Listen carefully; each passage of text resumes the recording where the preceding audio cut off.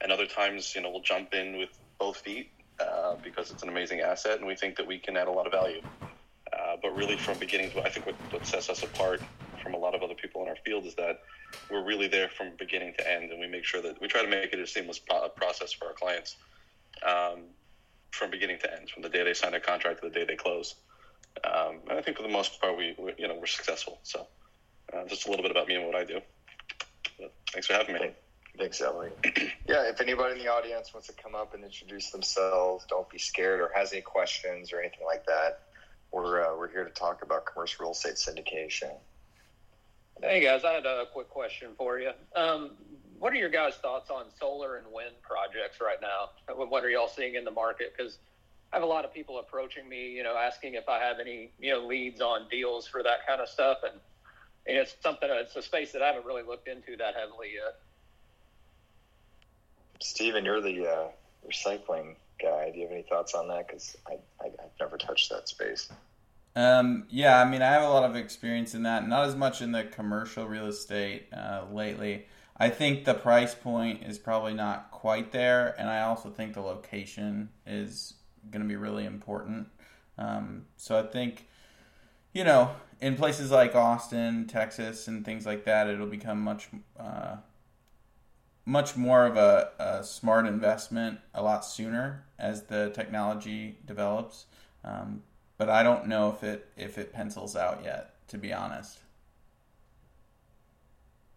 Is anybody else familiar with it? I'm not familiar with it. I'm kind of curious. Does that involve having some credits as well? Do people do it also from like a credits perspective? Yeah, there are a lot of people that get quite a significant amount of tax credits. And one of the reasons I was introduced to some of these people is there was some people selling some of their tax credits, actually. So that they asked me that question, then that led into a bunch of other discussions. So, as far as that goes, it's just a space that's been hot on the radar around the areas of Sweetwater, Texas, is one of the places that they're really looking to put a lot of wind farms and solar, stuff, things of that nature. So. I don't remember her name, Ben, but we were in a room with her yesterday in the last couple of days. She said she just leased out a bunch of land for that. Do you remember who I'm talking about? She also owns the manufacturing company. Not at the moment. Okay, all right. Paul, you want to chime in? Yeah, so that's where we've had luck. We did a 80,000 square foot roof lease to a solar company, and we have a project right now where we're going to be leasing 18 acres to a solar company where they're going to develop a farm. They've got 8 projects that they're looking to develop, large projects. Our project's going to be a 5 megawatt project, but we're doing a strict land lease. But their model is to, develop 8 or 10 of them and then roll them all to a hedge fund or larger investor. And they syndicate the tax credits just like a affordable housing type deal. So the financing for the project itself is just like financing, an affordable project or, a tax credit deal. But again, I'm not in that business, but I sure will take rent on inventory land. And we're actually going to go make offers on a couple other pieces where we can be the landlord for his future farms. That's awesome, Paul. Thank you so much. Let's talk a little bit about the future. I mentioned that we're very bullish on suburban office buildings, and I talked about that a little bit. Does anybody else on the stage want to share some thoughts on where the opportunity is? What are you wanting to invest in, this year?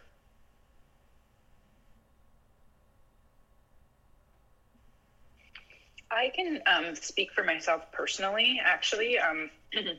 It's because from a personal perspective, I'm in a position now for various reasons, having exited some active investments and some other things where I'm now able to actually be an investor.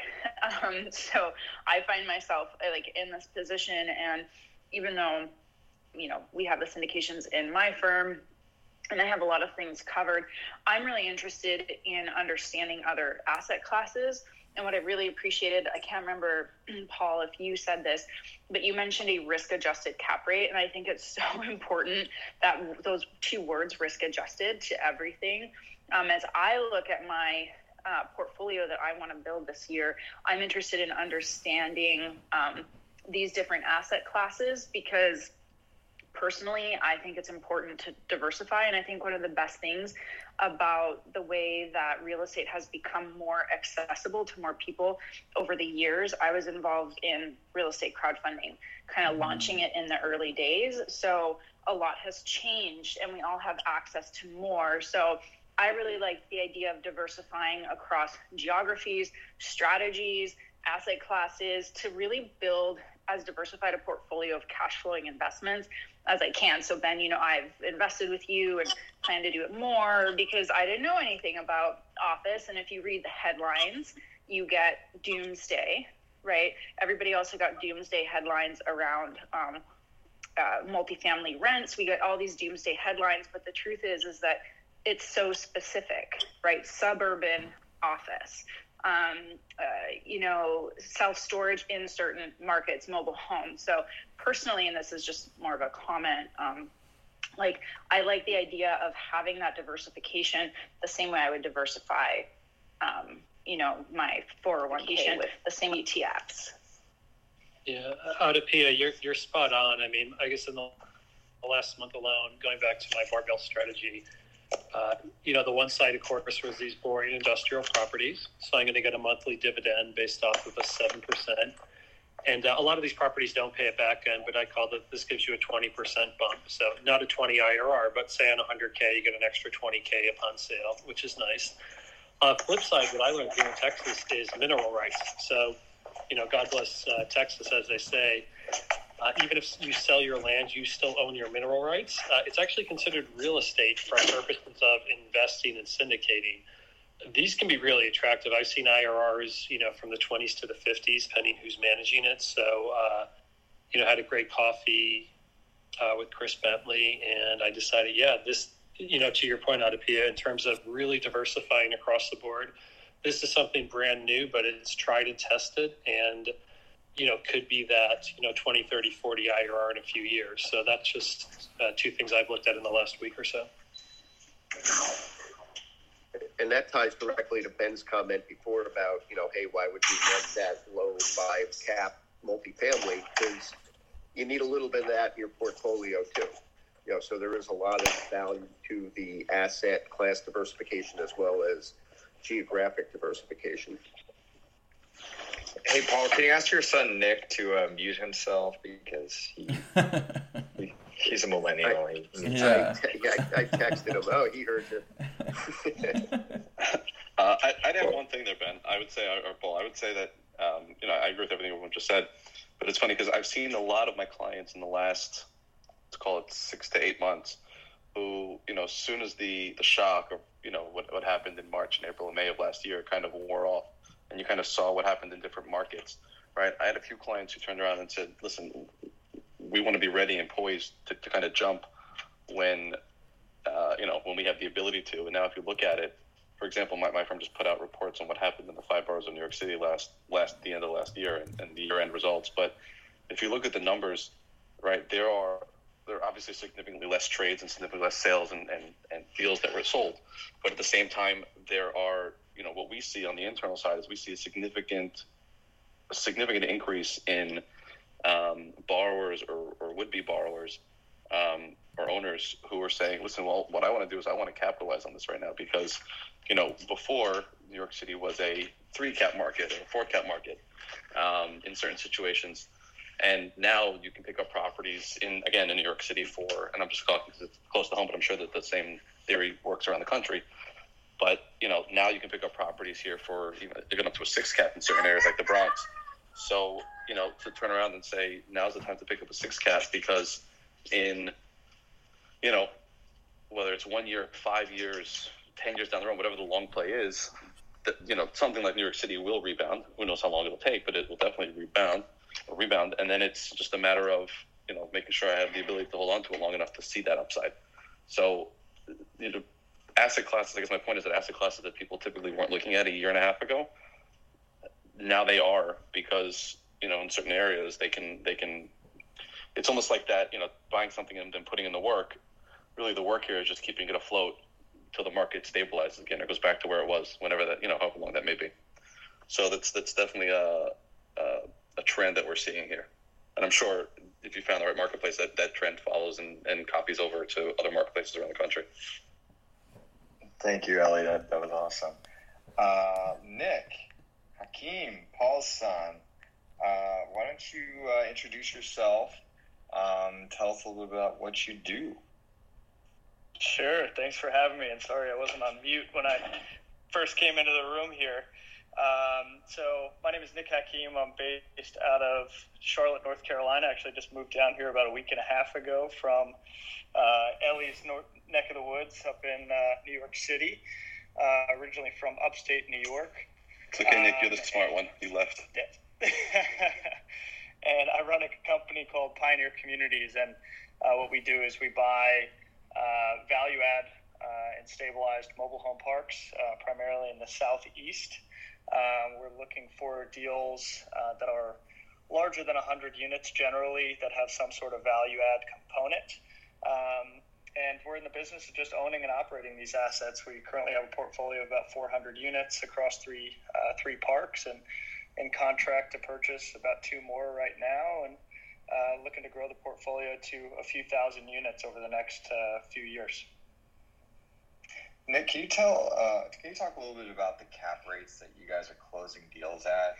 And then also, I would love just personally to know what your strategy has been with raising capital. So the cap rates that we're closing deals at right now are much different than the cap rates were when we first got into the business about 18 months ago. So the cap rate we acquired our first deal at was right around an 8. And our most recent acquisition was up in Huntsville, Alabama, 173 units, an institutional quality asset. And on in-place numbers, it was like a 4 3/4 cap, but we'll be able to build that. Our goal with these assets is to be able to build to a double-digit cash-on-cash within 18 months of ownership. And our investors love the asset class for a number of reasons. Number one, depreciation. Number two, being that there's just the simple supply-demand imbalance that mobile home parks offer. There's a diminishing supply of mobile home parks across the country every year, and obviously an increasing demand for an affordable housing product. They also just love the sort of downside protection that they provide. In an up market, everyone needs an affordable place to live, and in a down market, the same is true. So really provides risk-adjusted, stabilized returns, and it's a great asset class that most investors want to own a small piece of. So we've syndicated our first 3 investments just amongst friends, families, and some high net worth individuals. But we do have relationships with several larger sort of institutional or family office clients. And we're out looking for the right opportunities to acquire parks with them. But the issue we face in our business is, I think most operators face, is it's a tough business to create scale in. Most family offices or institutional clients don't want to write a check less than $5 or $10 million, and our average deal size is somewhere between 5 and 10. So again, it's just a very difficult asset class to deploy a lot of capital very quickly.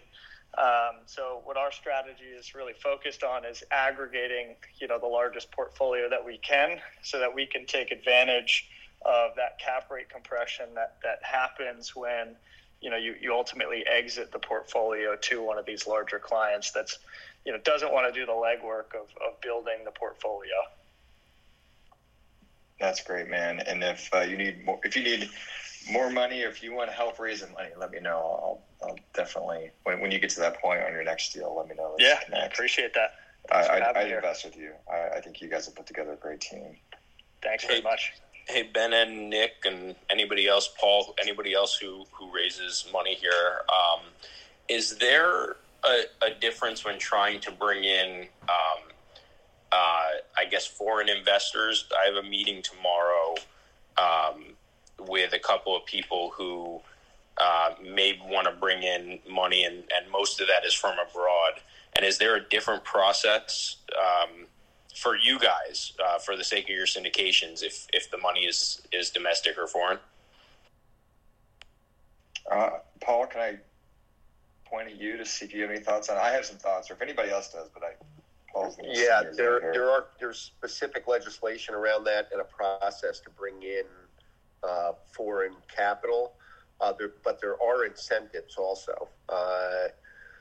I dealt with Jim Small on a foreign investment, and there was a lot of legwork and a lot of paperwork involved with that. And then conversely, some of these investors are coming into his deals here, and maybe a little onerous unless you're prepared. So I can probably point you in the right direction offline there, Dan.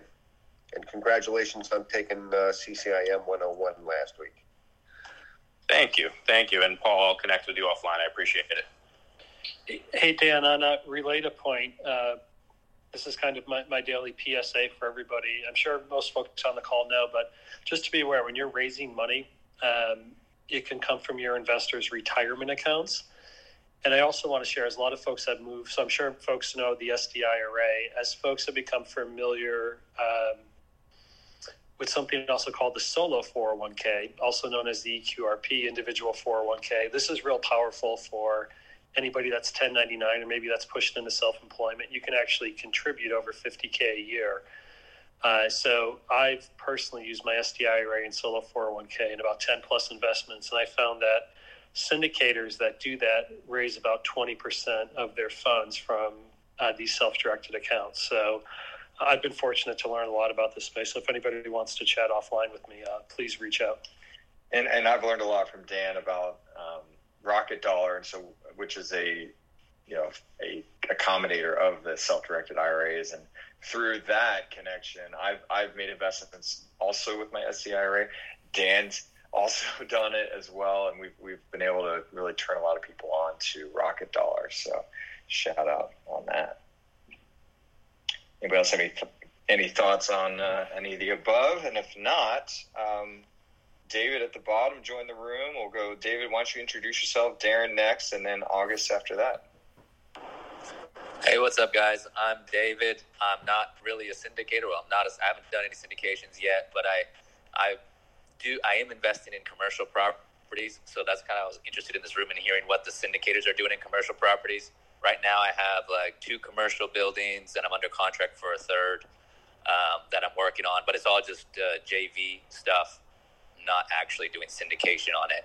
But I kind of think that I see the opportunity in the good commercial retail, like the grocery anchored, the internet resistant, the COVID resistant type stuff, that like these are good assets, and the cap rates, went up on them because the lending's not really there anymore. Like you can't really get the CMBS and the Lifeco loans that you could before, but I have to think that it's coming back. Those lending products aren't going to be gone forever, and when they do, cap rate's going to go back down. So that's why I decided I'm normally in multifamily, but I'm kind of shifting more towards commercial because of everyone wants to buy multifamily right now, and I think the opportunity is the other way. That's great. Thank you so much for sharing that. Anybody have any questions, or we can move on to Darren? I have a quick question. There you go. Do you think that a lot of this stuff is going to change with new administration? I know that there's talk about elimination of the 1031 exchange. Anybody else have thoughts on anything else major that's going to change? I kind of doubt they would do away with the 1031 exchange, but even if they did, how would that hurt syndication? You can't use the 1031 in a syndication deal anyways, right? That's not accurate. You can 1031 into a syndication using the tenant in common structure. Yeah, I thought you could. Yeah. Okay. But yeah. Okay. I think for commercial properties, not necessarily office, but industrial, we've seen a little bit of an effect of potential changes with the incoming administration, specifically the potential for a $15 minimum wage. We own a Class B, C industrial building in Greenville, South Carolina. It's about 100,000 square feet, and we've got 60% vacancy there. We bought it at 0% vacancy or occupancy, and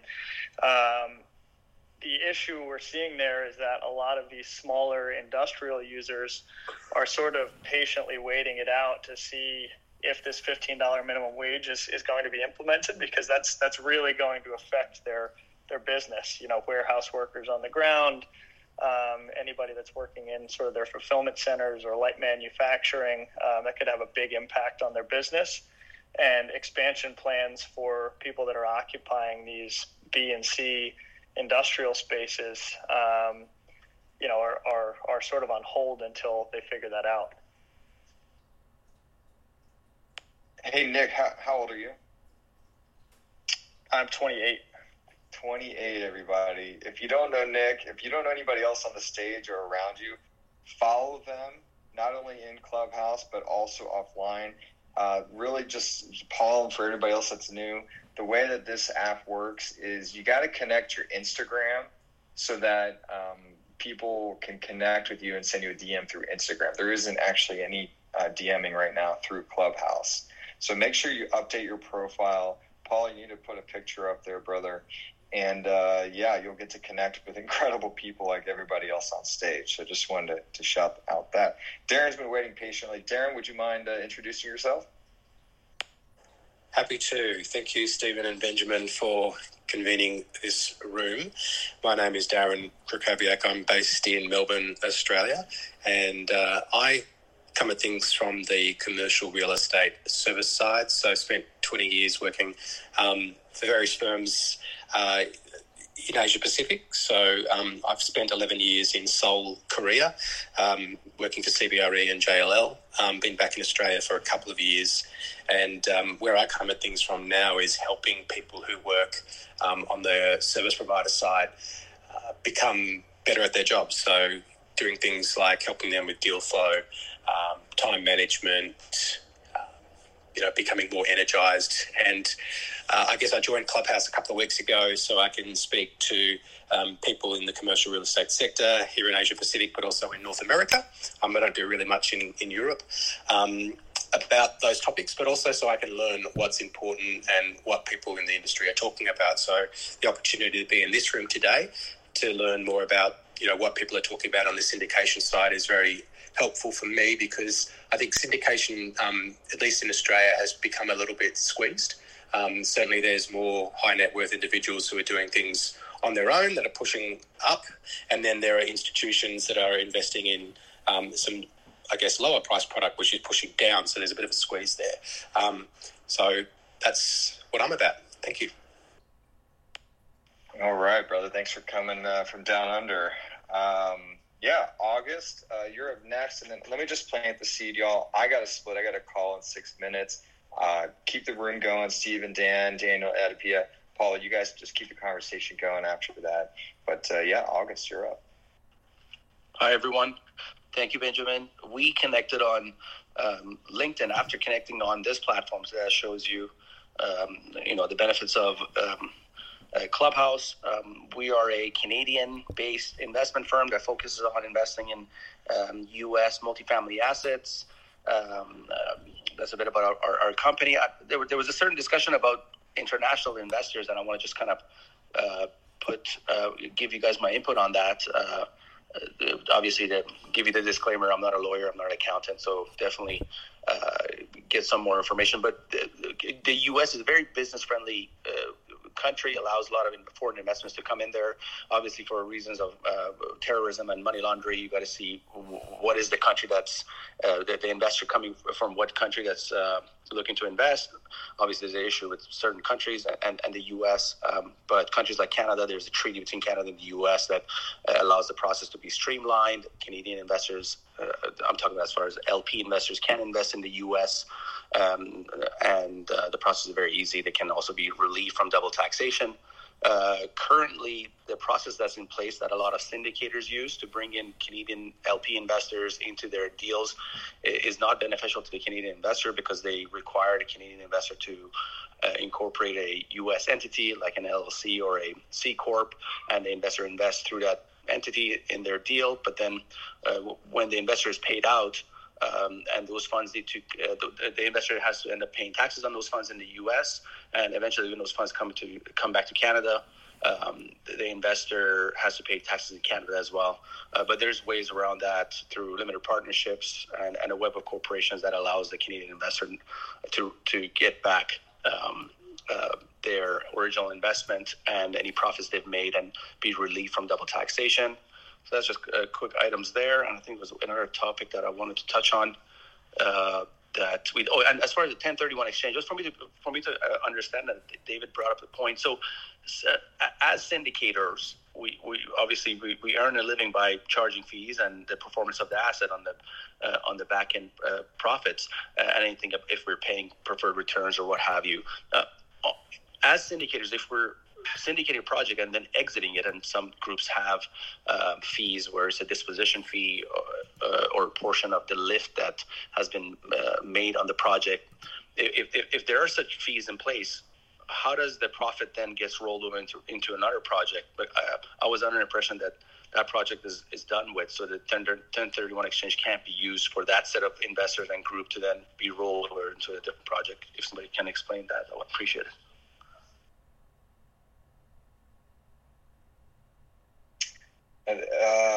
Paul, you want to chime in? I got to hop on a call in 3 minutes. But basically, in the U.S., for someone to 1031 into a syndication, they're going to, and again, I'm not a lawyer or a CPA, we're going to utilize something called a tenant in common structure, which basically is that let's say you're the 1031 coming in, you're going to be side by side with the LLC that is buying. That's the syndication, basically. And so that means that your name is on the deed. And so I think what you're asking about is, well, what happens on the exit? Well, exit, yeah, going to happen. Yeah, You're upon the exit, that tick is going to get broken up, and then at that point, you're free to go whichever way you want with your 1031 after that, because you're still an intact entity on your own. It just happens to be outside of the partnership. So did that answer the question? Awesome.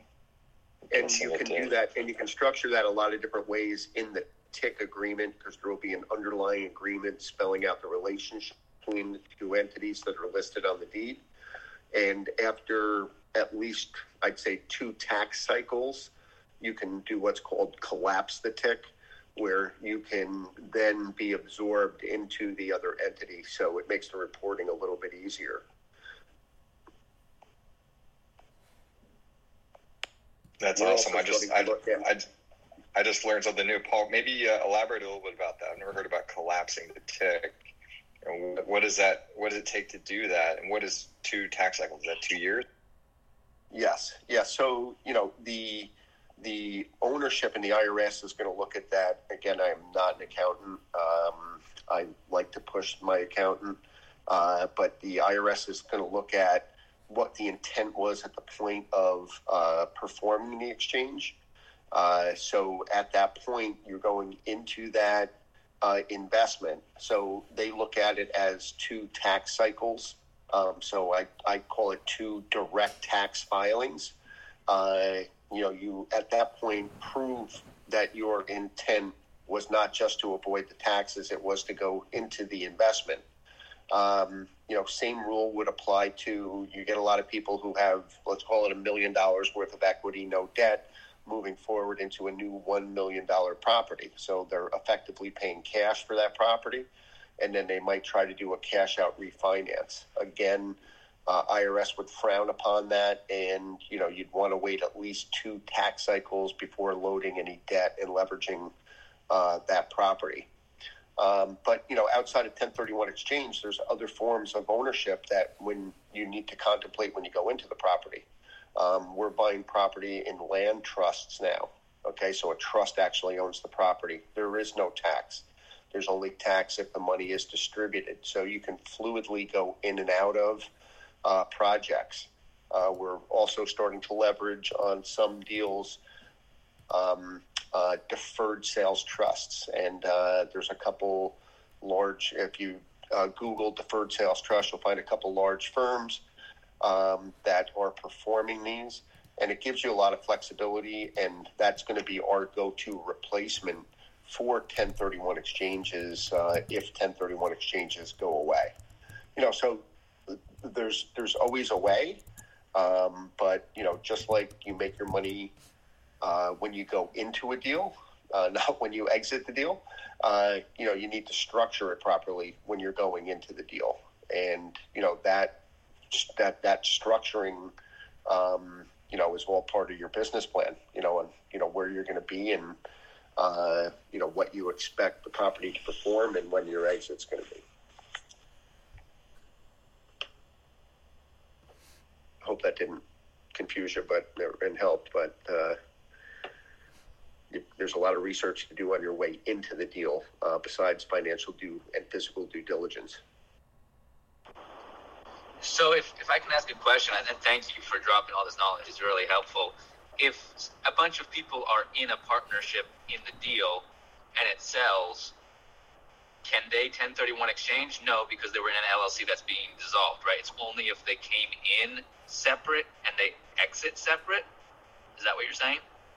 So there is a way for you to break an LLC up. Again, you've got to do it multiple tax cycles before the anticipated sale.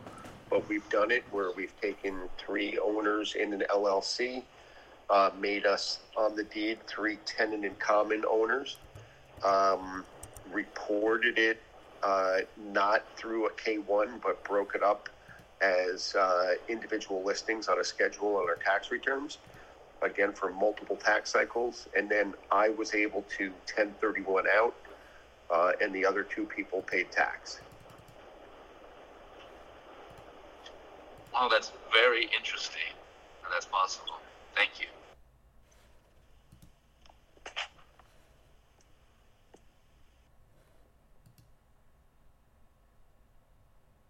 So if, any of you are licensed real estate professionals, I really would advise getting to some national marketing meetings. There's regional ones. There's a great group in Kentucky. There's a great one in Ohio. I know there's a Texas group. There's a national group called the NCE, National Council of Exchangers, and that anybody can go to as long as you're licensed. And I am a member of the Society of Exchange Counselors, which is an invitation-only investment group of brokers and principals from across the country. But when you go to these meetings, even on Zoom, NCE's got Zoom access, you'll learn a lot. They talk about self-directed IRA investing, all these different types of exchanges. You typically get about 100 people in the room talking about their deals, looking for help, looking for investors, looking for partners, and sharing this type of help on specific deals. So I would definitely reach out and try to find those. I know Ben, Stephen, Daniel, my son Nicholas, Ellie. I don't know who else is on here, but they frequent and have been invited to the Society of Exchange Counselors meetings.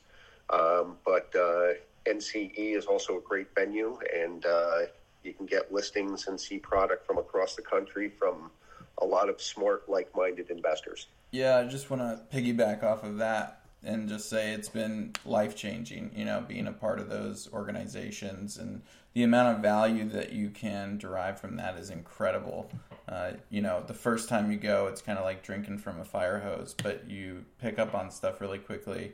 And the people in that room are just so freaking creative. It's incredible, the kind of deal structures that they do. And also the relationships that you can build from that is something that I've never experienced before. So I highly recommend that.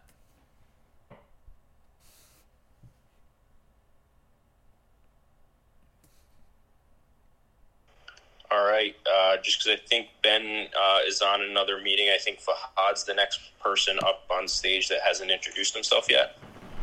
Hey, how are you? Thanks for having me, guys. I'm actually doing a syndication as we speak right now. I'm a land developer based in New York City. I build ground-up residential buildings, and we syndicate through a 506C. I look forward to answering questions and also learning a lot from you guys. Thanks for having me.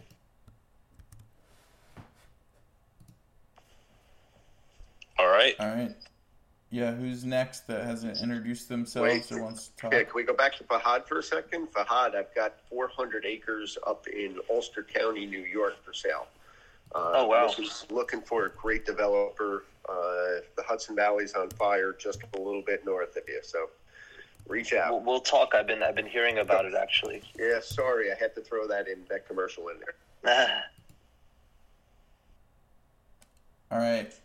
Any questions for Fahad and people in the audience? If you want to introduce yourself, please raise your hand.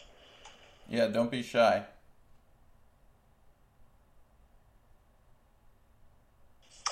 I'm going to jump in with a question for Paul. Talking about, you go into a property with 3 partners and you own it a couple years, 2 tax cycles, you drop down the title to the tenants in common. That's not a syndication, correct? I mean, that's what I do all the time, and I do not believe I'm doing syndications, but I'd love for somebody to tell me if I, in fact, am doing syndications, and then tell me the benefits of doing a syndication versus I grab Steven and I say, Steven, I've got a $2 million Taco Bell in Houston. Let's go buy it together. I don't need to do a syndication, do I? Syndication, I consider something where you're going to do an actual formal offering document and solicit people to come into your deal, and you are the lead. A lot of what I do, and mind you, about 80+% of my business is done through the Society of Exchange Counselors with the other members and investors. We come together as partners. That's different. We're not soliciting each other. We're teaming up.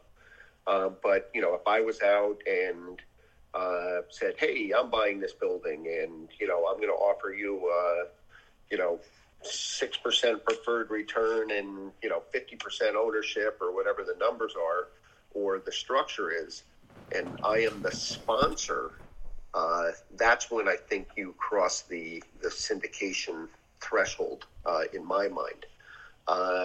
Either way, you've got to have the right agreements and relationships between the people, but I guess it's the level of offering document and how the people are being solicited, which draws the line on those thresholds.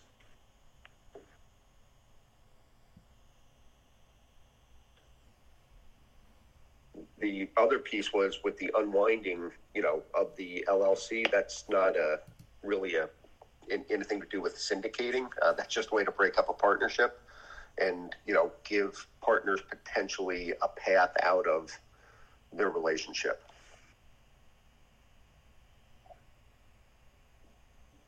I think it also depends on how you're raising and who you're raising from and probably the amount also.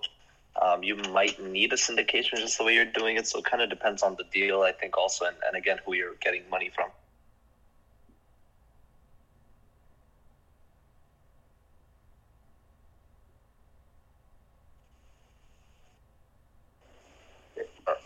And in a scenario, you could be 3 people come together, start the deal, and you turn into the sponsors because you need to go raise a couple $1 million to complete the deal or bring the deal to the next level.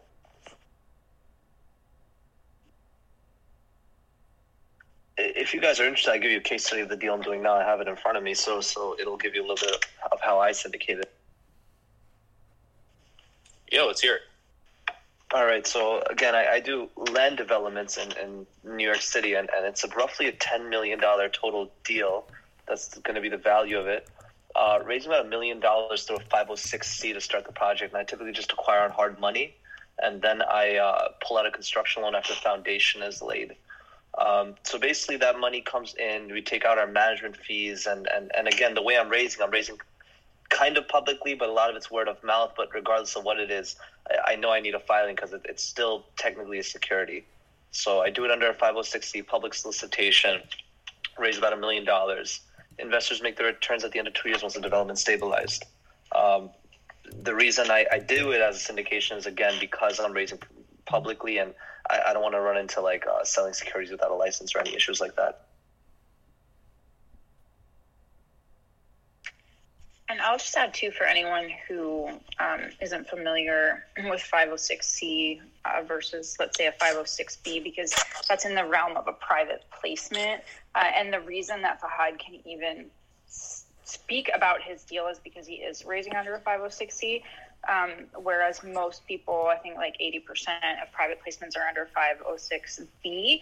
And so you can't solicit, you can't specifically market your deal, but you can take up to 35 non-accredited investors, which is a pretty big deal, especially if you want to raise capital from people who don't fit that bill. So there's some differences. There's some pros and cons to the B and to the C, and these are technicalities within the realm of the private placement, which is still overseen by the SEC.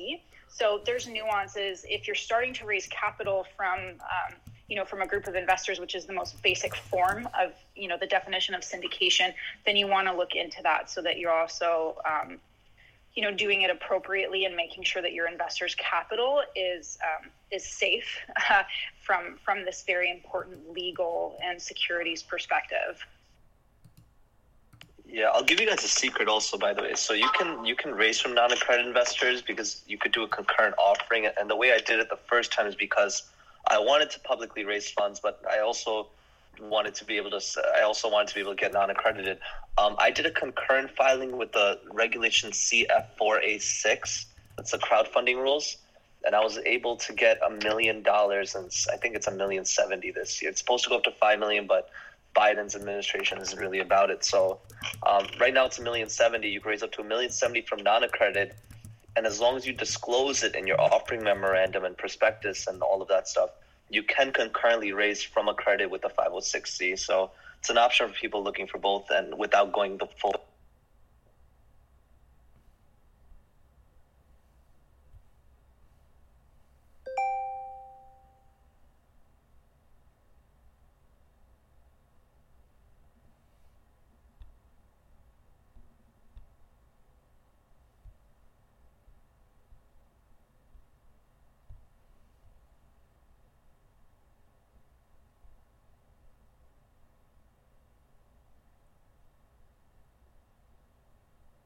Hey,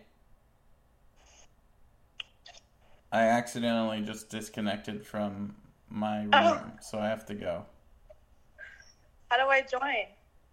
I don't think you'd like it, to be honest. They're talking about real estate stuff, but I'll send you a link. Okay, bye. Bye-bye.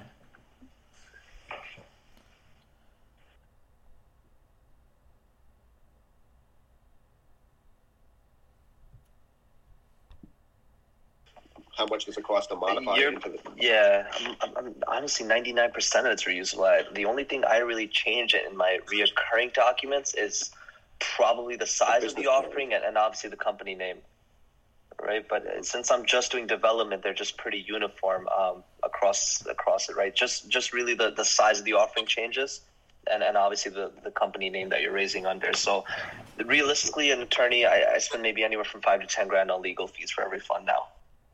Right. So that's eyes wide open, spend the big money up front and make sure that you are protected as a sponsor. Rule number one. 100%, because all your disclosures are there. And if you forget to disclose any, I'll give you an example. My PPM, I think like right on top says, be prepared to lose all your money, right? Like you need to disclose everything to your investors in that.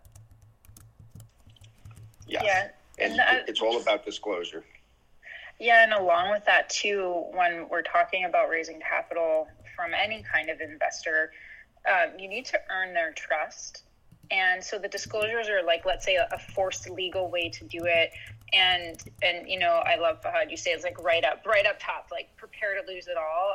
It's just really important, especially if you're raising from people who aren't familiar with real estate, because a lot of us, I mean, in my firm too, like a lot of our investors, they are not real estate experts in any way, shape, or form. So you have to be really prepared to educate them and to really be prepared to disclose all those risks so that they understand what they're getting themselves into. A, because it's the right thing to do, and B, because it'll save you a lot of headaches down the road when, you know, something is not going to go according to pro forma, which is going to be 100% of the time.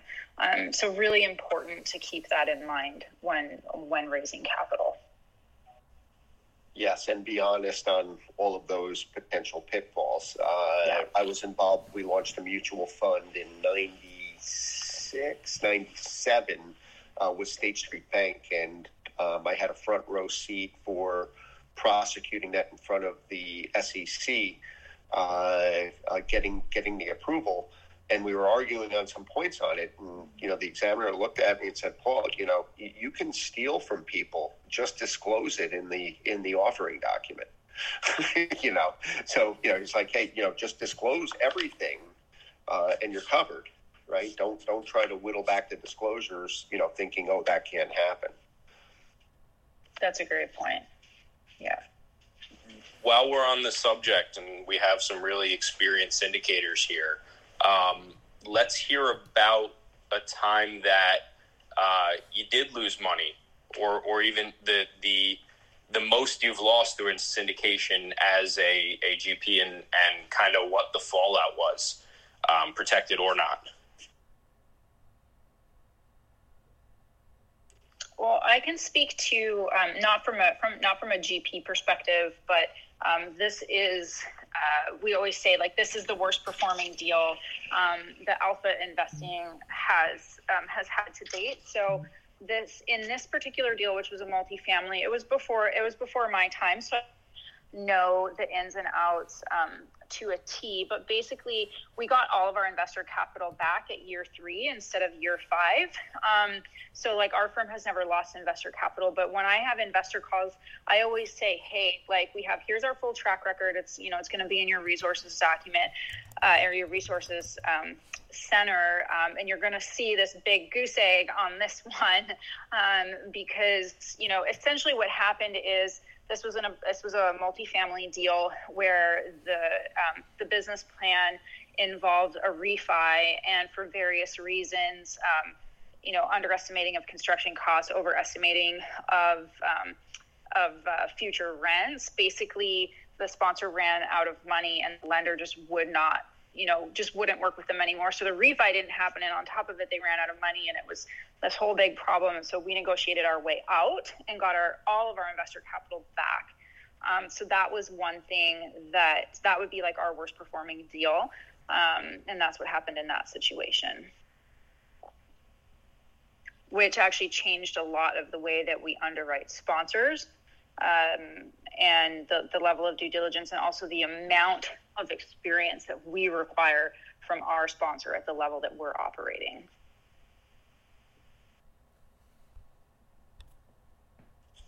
Great. Does anybody else up here have any stories of the sort?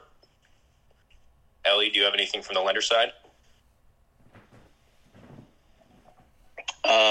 With regards to what specifically? I mean, obviously lenders don't really syndicate, but they do participate. So, and with what respect are you asking?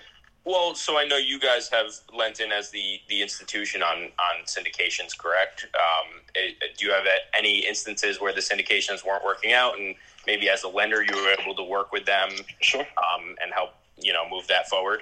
So I would say this. I mean, I've done work with a lot of clients who syndicate deals. Trying to think of the best way to put it. There are a lot of lenders out there who are okay with syndications and have no problems with it. And on the opposite side of the coin, there are a lot of lenders out there who don't know the first thing about a TIC.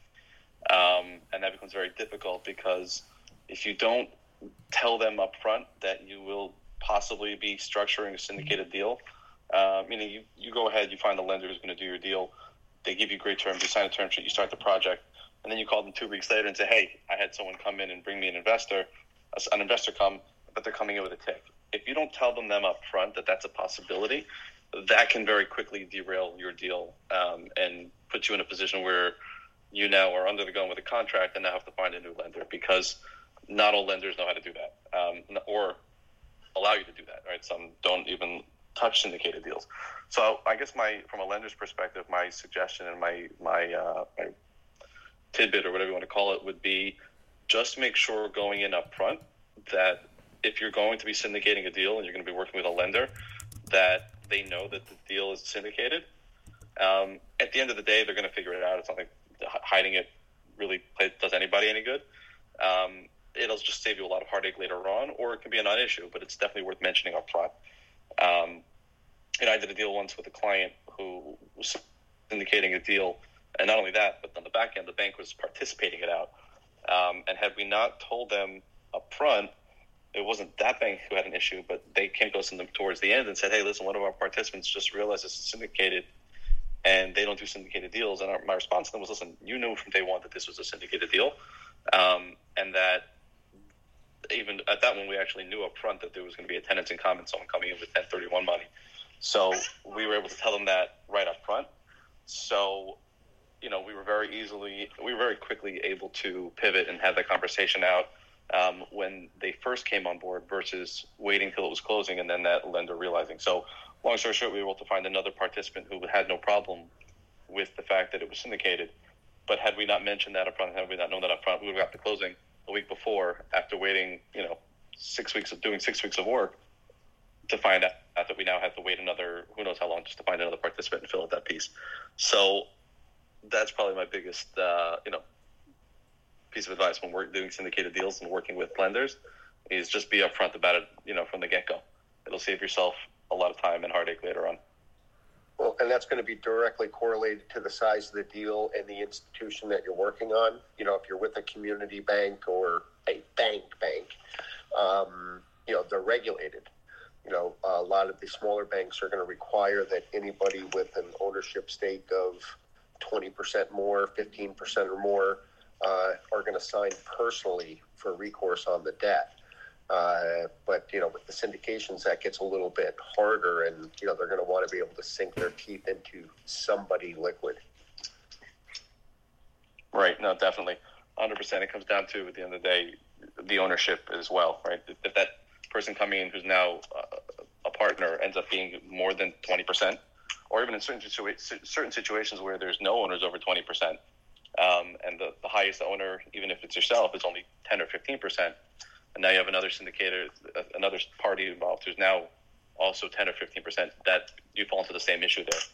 So definitely something to keep in mind.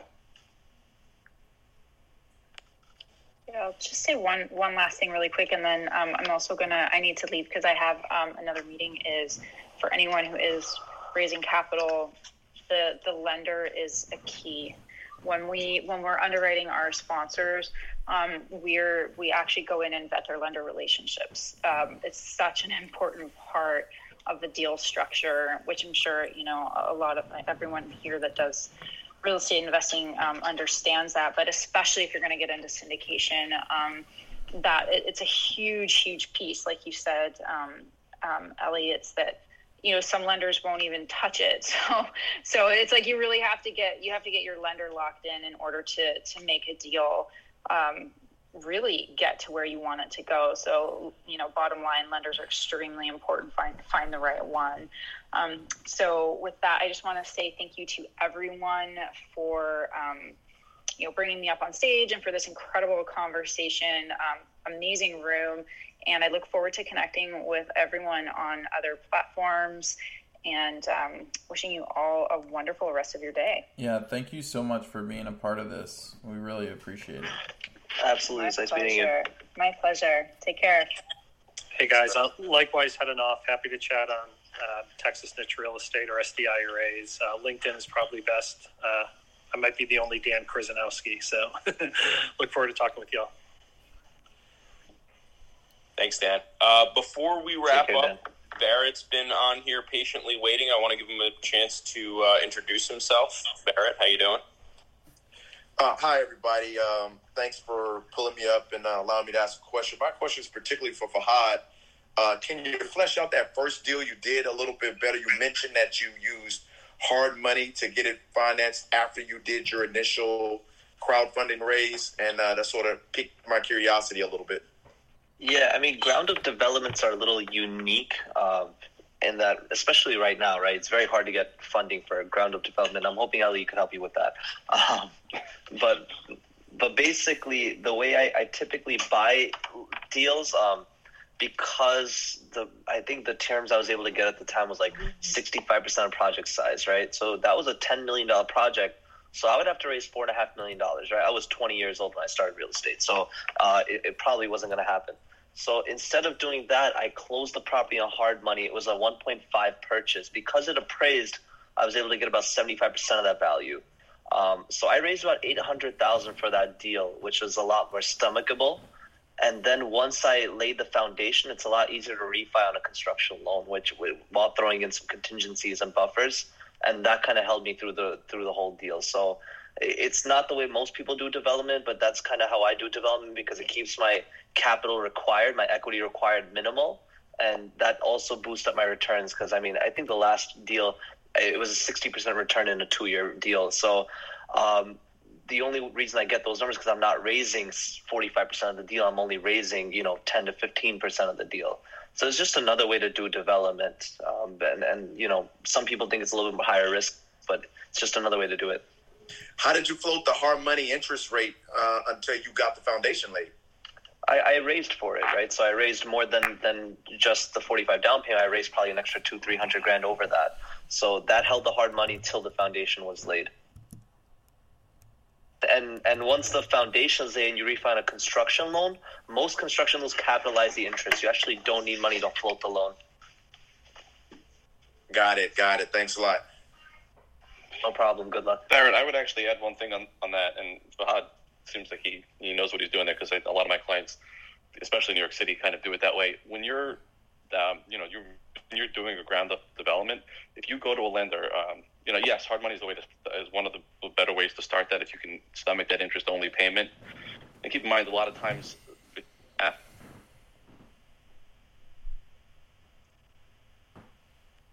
You're breaking up a little bit. On the leverage point. Interest only on the leverage point that you're pulling out. A lot of times, if you do it right, ends up being roughly the same amount or within a good number from a principal and interest loan. At a different LTV that a bank would give. So hard money a lot of times works, and I'm a big supporter of that when the timing is right.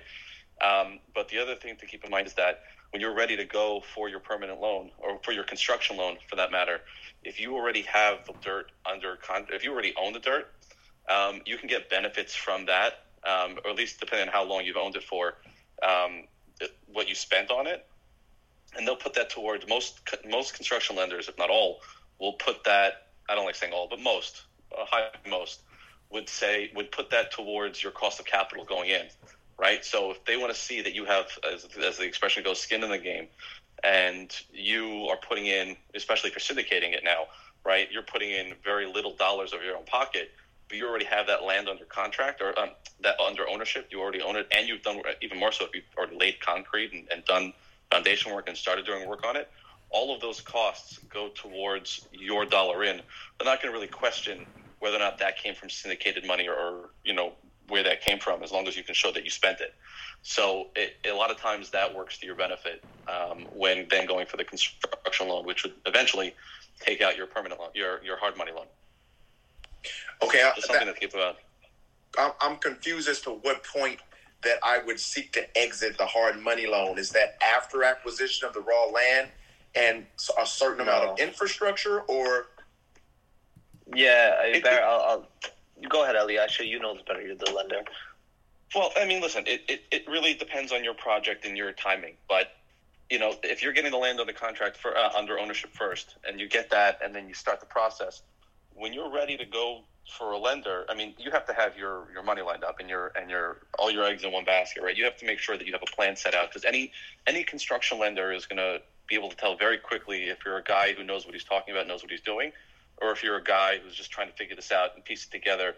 And they don't want to deal with the latter, right? They want to know that they're dealing with someone who knows what they're doing, or at least has an idea of what they're doing, right? So, you're going to start getting asked questions. And again, this is typically what we do we do a lot of ground up in New York City. But, they're going to ask questions like, who is your contractor? Who is your developer? Who is your architect? Do you have approved plans? Do you have zoning in place? Do you have all of that? But really, once you get all of those things, all those boxes checked, and you're ready to start going vertical, that's the time to go starting looking for lenders. And maybe 2-3 weeks before that, if you just have a couple things pending, right? If you have approves or, in place, just waiting for final approvals, maybe you're making some changes. Okay, you can start a little bit before that. But you want to make sure that you have everything, because when you're dealing with these construction lenders, it's a small world. It depends. I mean, at least in New York City, and again, I'm sure in every marketplace, the same thing holds true. We all live in a very small community, and the fact that we know each other in terms of in our neighborhoods, right? So a lot of these lenders know each other, and they all kind of think the same way. In that, if you're going to start your process and you're going to start your project, and you don't have everything lined up, they're going to be able to figure that out very quickly. And they're just, the next time you go to talk to them, they're just going to remember that the last time you came to them, you didn't have everything lined up. And it just, what has really changed between now and then. So right. I guess the long answer to your question is you just want to make sure that you have everything lined up that you need lined up, and you can answer every single question in order to make sure that they look at you as a serious borrower. Right, I'll give you an example. We were working on a $50 million ground redevelopment project in Kansas. And the borrower who we were working with, when I say we, I mean myself and my firm, realized very quickly that this was a guy who was doing 6, 7, 8 unit conversions and now wanted to do a 134 unit redevelopment from an office building, right? Obviously a big step, big jump, needed to make sure that he knew what he was doing. And he kept saying, well, where are we with quotes? And our response to him for almost 2 months was, we're not there yet, because we don't have the answers to the questions that we know lenders are going to ask us, and we need you to give us those answers. And we forced him to go out and get the right answers to those questions, because without it, we as the broker, right, and the one with all the relationships, would have just been laughed out of a room, so to speak, virtually, obviously, but laughed out of a room, because we were bringing a borrower to the table that didn't have everything he needed and didn't know everything he needed to know. So I guess my biggest piece of advice is just make sure that you have all those pieces lined up, and as soon as you do, you're ready to go out to the market. And just, that sounds really good. I appreciate it. It cleared it up a lot. But just so I can have it down in my head, having all the pieces ready to go is permitted and approved plans along with the appropriate contractor quotes and exactly what's going to happen. So you need to know, first and foremost, you need to have zoning in place. If that's not in place and it's not zoned properly, you're going to have you're going to have a lot of issues. But that's probably your biggest issue. But as long as you have zoning in place, if you have, every municipality is different. New York City won't let you move forward without, or most.